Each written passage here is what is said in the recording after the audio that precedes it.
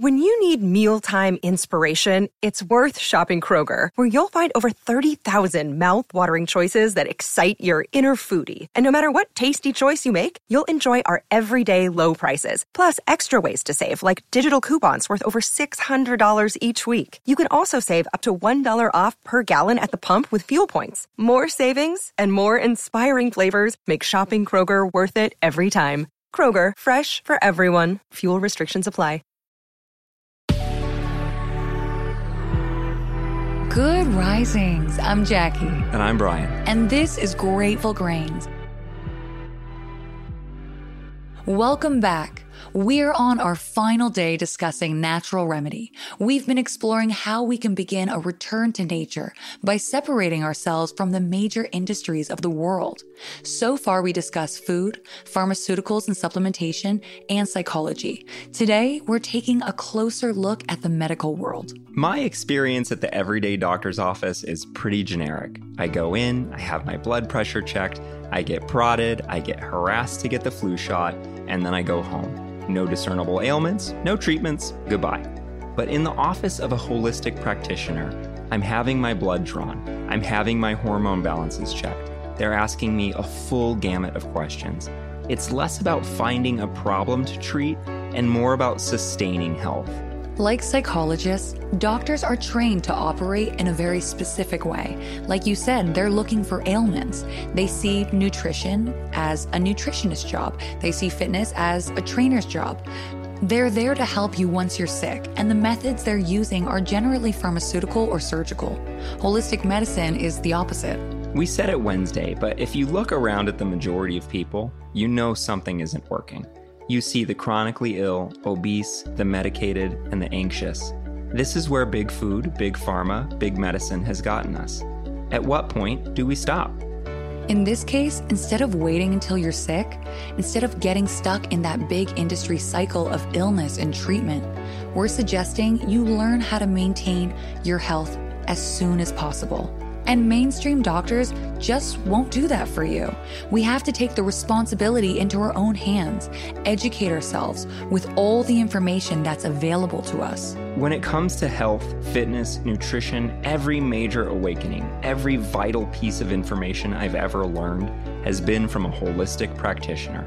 Everything from learning about the importance of our gut bacteria, its role in our mental well-being, to how and why to quit sugar.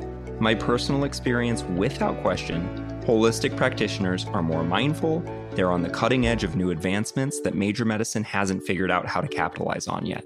Beyond that, holistic medicine includes alternative practices like acupuncture, yoga, and massage. It draws from worldwide knowledge, both ancient and modern, and doesn't immediately discount natural remedies. In fact, whenever possible, they turn to natural remedies before pharmaceutical. They're working to keep us healthy before we get sick. They don't want us dependent on medication, period. And the bottom line is holistic practitioners aren't owned by the hospitals that they work at. We're not denying that so much good has come from the advancement of medicine. We're just suggesting that you take a good hard look at the bad that comes along with it. Lobbyist spending in Washington is no secret. The numbers are readily available to anyone who wants to know. But we tend to forget how this kind of spending impacts the behavior of our politicians. Right. We remain blissfully unaware of how this kind of spending influences decision-making in our cities, states, in our federal system, right down to our doctor's offices.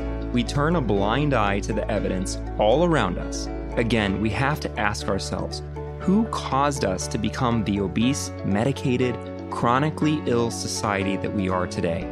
Has anything changed? Are those people still worth listening to? Again, we're not suggesting that you shun the medical system. We're not suggesting that you dump your medication in the trash.